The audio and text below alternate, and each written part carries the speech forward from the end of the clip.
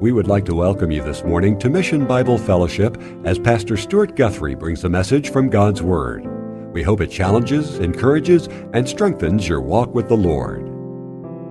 Let's get started this morning and go to the Lord in prayer. Father God, we love you, Lord. We come to you today, Lord, unworthy, unholy, and a people of unclean lips, God. And we seek your forgiveness and your mercy and your grace. In a day in which so many things in our life preoccupy our time, our minds, and fight for our attention, God, I ask in your sovereignty this morning, would you capture our thoughts and our minds today in this service? Make this time acceptable, this worship honorable and acceptable to you. And God, forgive us our transgressions that we might come before you acceptable this morning. God, you give it everything through your Son Christ. And God, we want to give it all to you today. Our time, our minds, our hearts, that you ultimately might be exalted, Lord. Father, I pray for those that are not here this morning, that are sick and not doing well. I pray, God, that you give them a peace and a comfort, and Lord, just touch their hearts today. And God, I just pray as I open your word this morning, as we continue to look through your book of 1 Peter, God, that you would use me and empower me with the Holy Spirit that I might speak truth. And we ask these things in the name of Christ Jesus. Amen. Well, we've been going through the book of 1 Peter. And last week, if you remember, we spoke about longing for the pure milk of the Word. Desiring the Word of God is what it was. And we looked at Peter's prescriptions that were to help us put away those things, those sins that would prevent us from desiring God's words. This week we're going to be looking at Peter's response to the Christian faith again, and how as Christians we need to be unified as a body, unified as a church. Not only this church, but all churches across the world, as one body to complete a task that God has laid before us as Christians. And the question that you and I need to ask ourselves is, what is it? What is it that He's laid before us? And to make sure that we are completing this task that God is giving us as Christians. And so if you will, let's turn into our text this morning. We'll be looking, if you will, in 1 Peter, beginning in chapter 2, and we'll be looking at verses 4 and 8. The passage that we're really going to exegete is verses 4 and 5, and we'll finish up with 6 through 8. So if we will, turn with me to 1 Peter chapter 2, verses 4 and 5. And coming to him as a living stone, which has been rejected by men, but is choice and precious in the sight of God. You also as living stones are being built up as a spiritual house, for a holy priesthood, to offer up spiritual sacrifices acceptable to God through Jesus Christ. Here Peter is speaking to us as Christians, explaining that we should be living in unity with one another for the purpose of presenting ourselves as a holy and living sacrifice to the Lord. That we should be presenting sacrifices to the Lord which are acceptable to Him. And here are a few things that I would like for you to take home with you this morning as we look at this portion of Scripture. Number one, we need to continuously come to Christ. Secondly, we need to continuously bring acceptable sacrifices to God. Last week we looked at verses 1 to 3. And understanding these verses in light of these verses really help bring it home of what's happening in these passages today. Last week, Peter wanted to draw us away from our sin so that we could begin to desire the Word of God.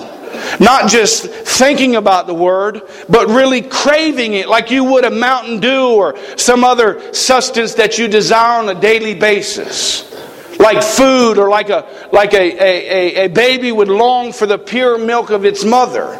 We need to crave this. And this is how we should be as Christians, desiring and living as if we have tasted of the goodness of God. And that's what he talked about last week. And when we've done this, then we have, number one, we need to continuously come to Christ.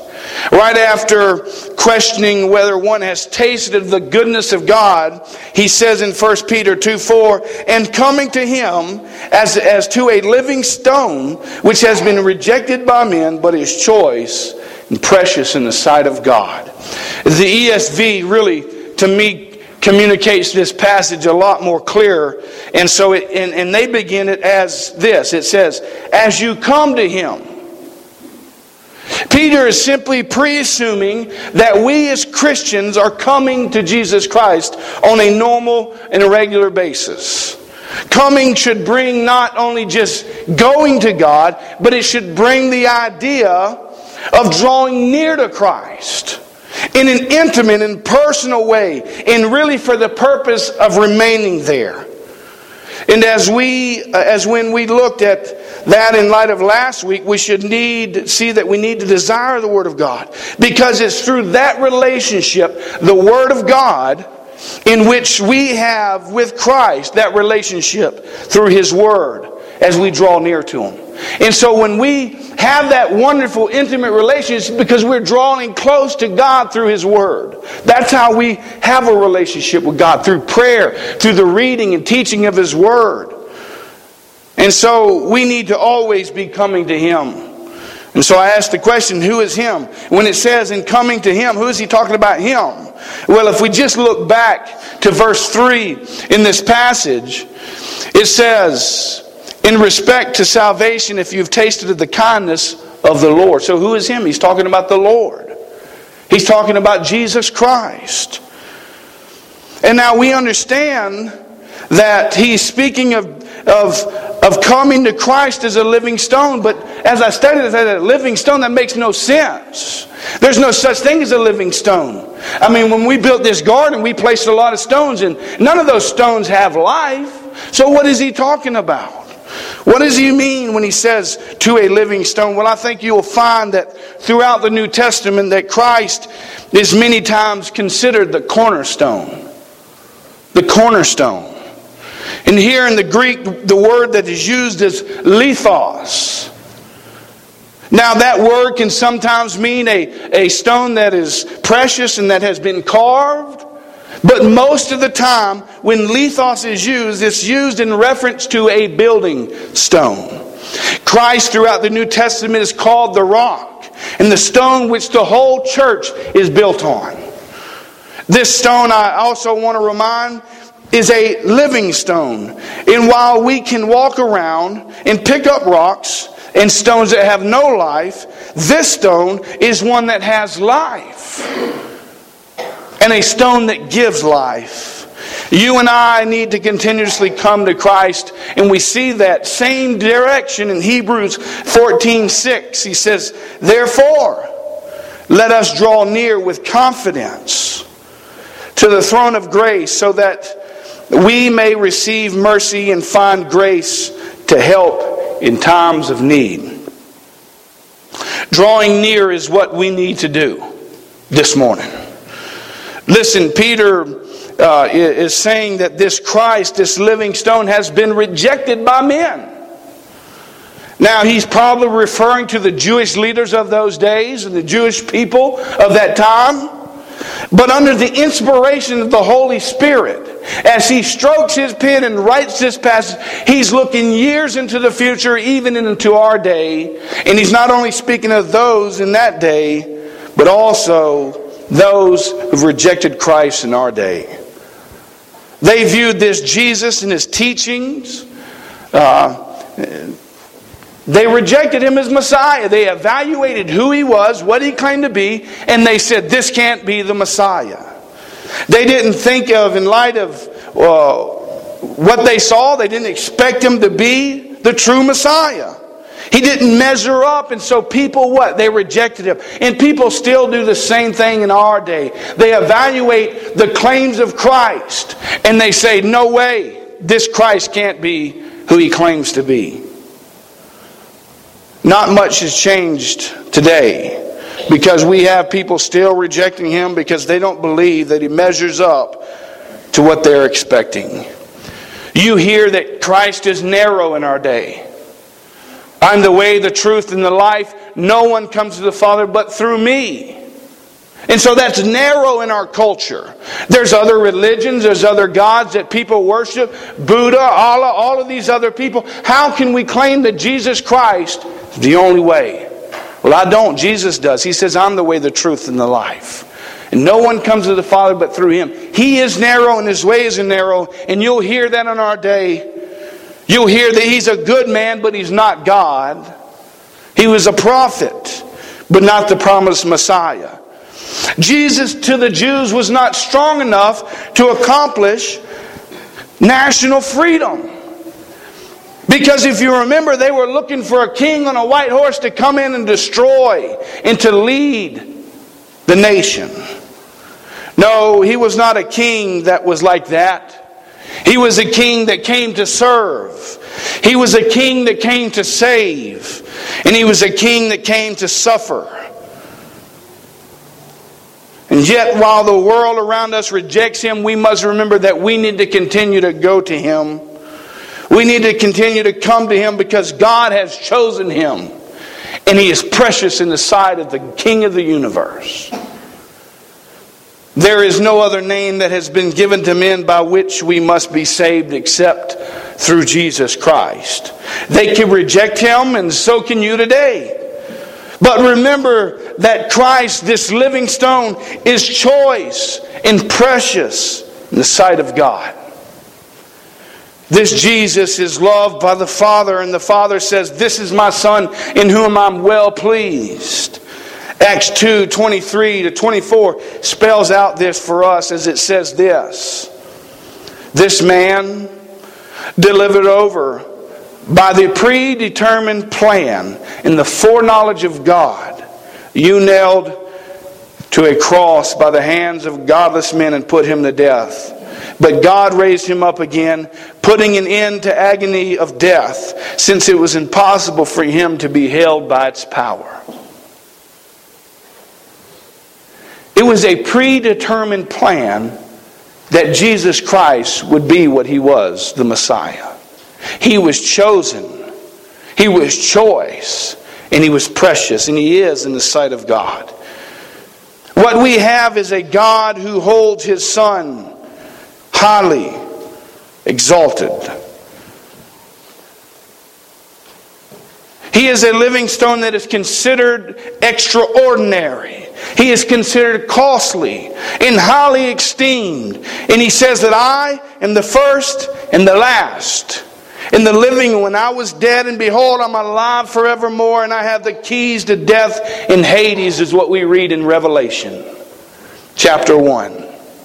This Jesus is God's Son, and to be highly esteemed. And we need to come to Him every day in repentance. And out of necessity, we need not only continuously come to Christ, but secondly, we need to continuously bring acceptable sacrifices to the Lord. I find this passage points out our necessity to bring acceptable sacrifices to the Lord. And so that must mean there is a time and a place in which you and I do not bring acceptable sacrifices to God. He says this in 1 Peter 2, verse 5. He says, you also, as living stones, are being built up as a spiritual house for a holy priesthood, to offer up spiritual sacrifices acceptable to God through Jesus Christ. He starts this out with the word you. And so what is the question? Is you in the singular or is you in the plural? So I looked it up, and guess what? It's in the plural. So right here you could say y'all. You could say y'all also are living stones that are being built up. And so we are, you and me, all of us are living stones. And if Jesus is a living stone and we are living stones, then we have inherited some kind of life-giving spirit that can never die. You see, when we come to Jesus Christ and believe in the gospel, you share life in Christ. And you will always live. He who has the Son has the life. You see, when you come to Christ, you have eternal life. It's not some transition that takes place when you hit the grave. No, it's in the present tense. He who has the Son has the life. And so, if you are in Christ, you have eternal life right now. You will never taste death because you are a living stone. So you as Christians this morning are stones. We as a community of believers are living stones. And we as a church are living stones. Ephesians 2:19 through 22 says this, "So then you are no longer strangers and aliens, but you are fellow citizens with the saints and the members of the household of God, built on the foundation of the apostle and prophets, Christ Jesus himself being the cornerstone, in whom the whole structure, being joined together, grows into a holy temple in the Lord. In him you also are being built together into a dwelling place for God by the Spirit." We are being built into a spiritual house. When you think about that, what does that mean to you? We are being built into a spiritual house. And each one of us is a living stone. When we as a church begin to work together, we can do great things for the kingdom of God. And as Christians, we must grow together, not as individuals, but together as living stones. And when we become joined together with others that are living stones, then and only then can we primarily become part of God's building of a spiritual house. Because let me tell you, it takes a whole bunch of stones to build a house. And each stone has to be set in its proper place at the proper time, and so that it's fashioned in the perfect sense in which God wishes it to be. We as a church need to work together. We all need to be on the same page and understand what the purpose is. When a man builds a golf course, he uses a set of plans. In all of my years of building housing developments, I never built one without a set of plans. When a man builds a block home, he uses blueprints. A man would never try to build a building or a church without counting the cost and without going off a set of blueprints. And if you and I are building and we're taking place, and you got a little building going on over there, you got a little building going on down there, and you got a little bit going on up here, and no one has a set of blueprints, do you see where it's going to go? I mean, if I were to stick a road in and put a nice granite curb in, and then I scratch my head and say, you know what, I forgot to put the sewer in, we're going to be in trouble. Because the sewer lays right under the road. And then I'm going to have to dig the road up here and dig this up and then do this and then lay it back down instead of following the blueprint.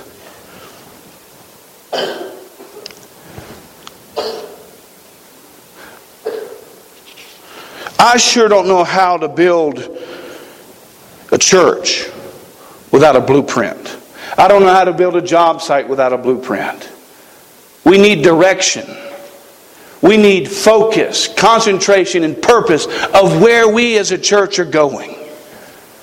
And when we meet next week, there's some of those things that are going to be addressed. And we need you here so we can work together as stones and we can stack and build on top of one another. We are being built into spiritual houses. And we need to accomplish a specific goal with a well-structured process. Because all of us are part of these living stones, and each part has to be placed in a specific area. When you build a project, if you don't put the right things in the right time, it causes a big mess. We are being built, but my question is, are we being built in a way? Because listen, everything leads, everything functions and flows into a certain order in this passage of Scripture. Okay? The question is, are we being built in the proper manner for bringing acceptable sacrifices to God? That's the question. When I studied this passage, this is what it is to me. Yes, you are being built up as a spiritual house for a holy priesthood, okay, to offer up spiritual sacrifices acceptable to God.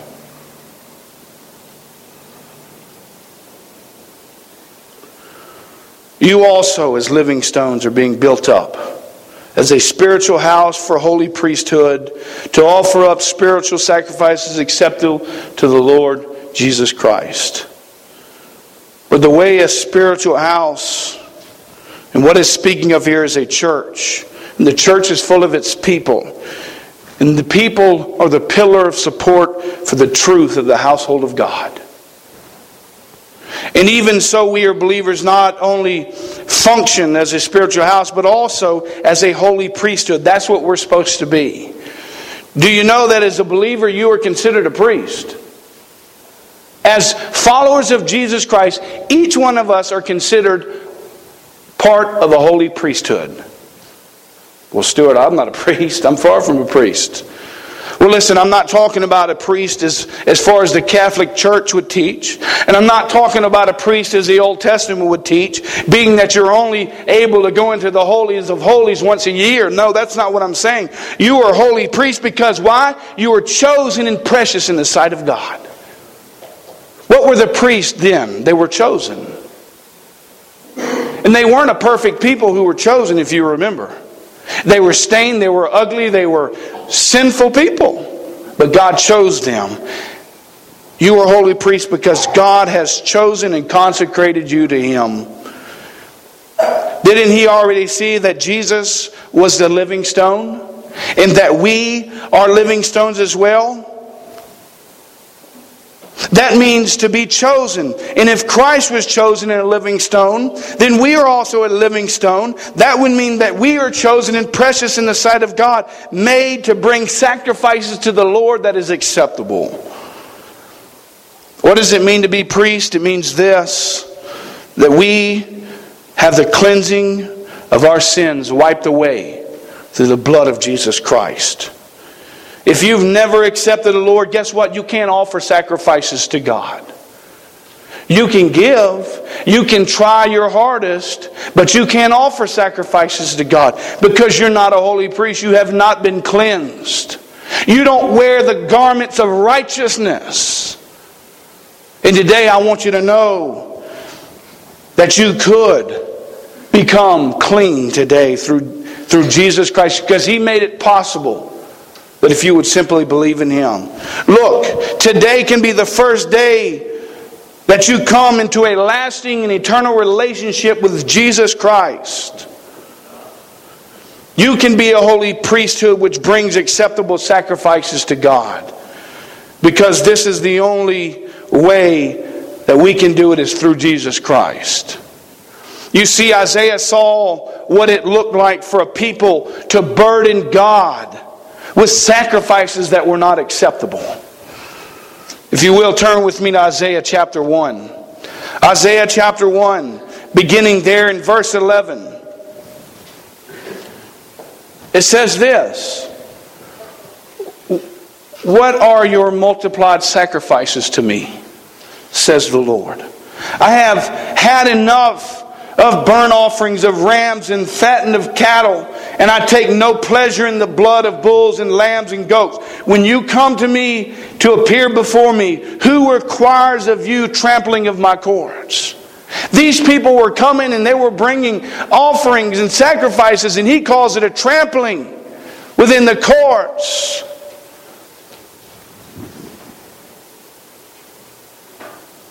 He says this, bring your worthless offerings no longer. Incense is an abomination to me. New moons and Sabbaths, the calling of assemblies cannot endure iniquity, and the solemn assembly. I hate your new moon festivals and your appointed feasts. They have become a burden to me. I am weary of bearing them. Do you see these people they worship God with their mouths, but their lives were in shambles, and yet they still tried to bring sacrifices to the God of the universe, and God says they're a burden to me. He says this, and so when you spread out your hands in prayer, I will hide my eyes from you. Yes, even though you multiply prayers, I will not listen. Your hands are covered with blood. This morning, all I want to do is bring the reality is that sometimes we can bring sacrifices to God that are not acceptable. And that's where you have to evaluate who you are in Christ, what your life looks like, and do you sacrifice acceptable to God or unacceptable? You see, men can come to God, but sometimes they're not acceptable sacrifices. Romans 12:1 says, I plead with you, dear brothers and sisters, to give your bodies to God as a living and holy sacrifice, the kind He will accept. When you think of what He's done for you, is this too much to ask? That's what He says. Your bodies as a living sacrifice. How can our bodies be a living and holy sacrifice? And another question is, how can they be a dead sacrifice? How can our bodies be living or dead sacrifices? What are we doing with our eyes? How do we handle our eyes, men? They're a part of our bodies. What about our minds? What about our tongue? What about where our feet take us? We are crucified with Christ. Listen, I now understand that. But when we are not right with God, and you know when you're not right with God if you are a born-again believer in Jesus Christ, if you're living in habitual sin, if you're not asking for forgiveness and seeking how to grow up out of that, then you're not right with the Lord this morning. And your sacrifices are not acceptable to God. And the reason I say this is so that you can begin to enjoy giving acceptable sacrifices to God and to live lives as holy priests.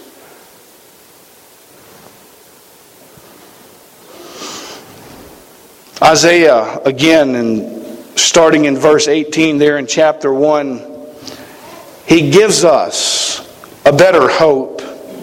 He says, come now, let us reason together,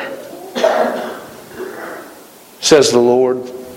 Though your sins are as scarlet, they will be as white as snow. Though they are as red like crimson, they will be like wool. If you consent and obey. He says, I will give you, and you will eat the best of the land. You see, when we consent to the Word of God, to repent on a daily basis of our sins. Look, we're all sinful. Nobody can stand up and say, I'm not a sinner, I'm perfected in Christ. Yes, we're perfected in Christ, but we still are attacked with sin on a daily basis. And therefore, we need to work out our salvation with fear and trembling by repenting every day and claiming 1 John 1:9. And when we come to God in that fashion, then our sacrifices are acceptable to God. But if we're living in habitual sin, knowingly, living together unmarried, listen, there's a ton of these things that we could list. If you know you're living in sin, it's unacceptable to God. And we want you to be right with God so that you don't waste your sacrifices, that they don't become a burden to God. but that you begin to be built up into a spiritual house, which are placed as blocks based off of the cornerstone. You know what a cornerstone is? A cornerstone is placed on the foundation, and every other stone in the building is laid off of the cornerstone. And we need to make sure that we're being stones, living stones, placed in the right place at the right time off of the cornerstone, that we might become holy priests. And what did priests do? They took the lambs, they took the ox, they took these, and they made sacrifices on the altars. And now we have become a holy priesthood.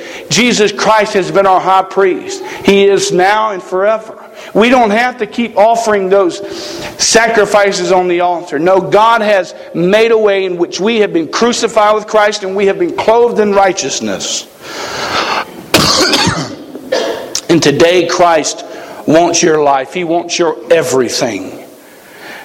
And the sacrifice that Christ made is far beyond anything you or I could ever sacrifice. We can't give enough money to match up to what God's plan is for our lives. And therefore God, He can ask us to be a spiritual house for Him that is full of holy priests, making acceptable sacrifices to God through Jesus Christ. 1 Peter 2:6-8 says, "For this is contained in Scripture. Behold, I lay in Zion a choice stone, a precious cornerstone.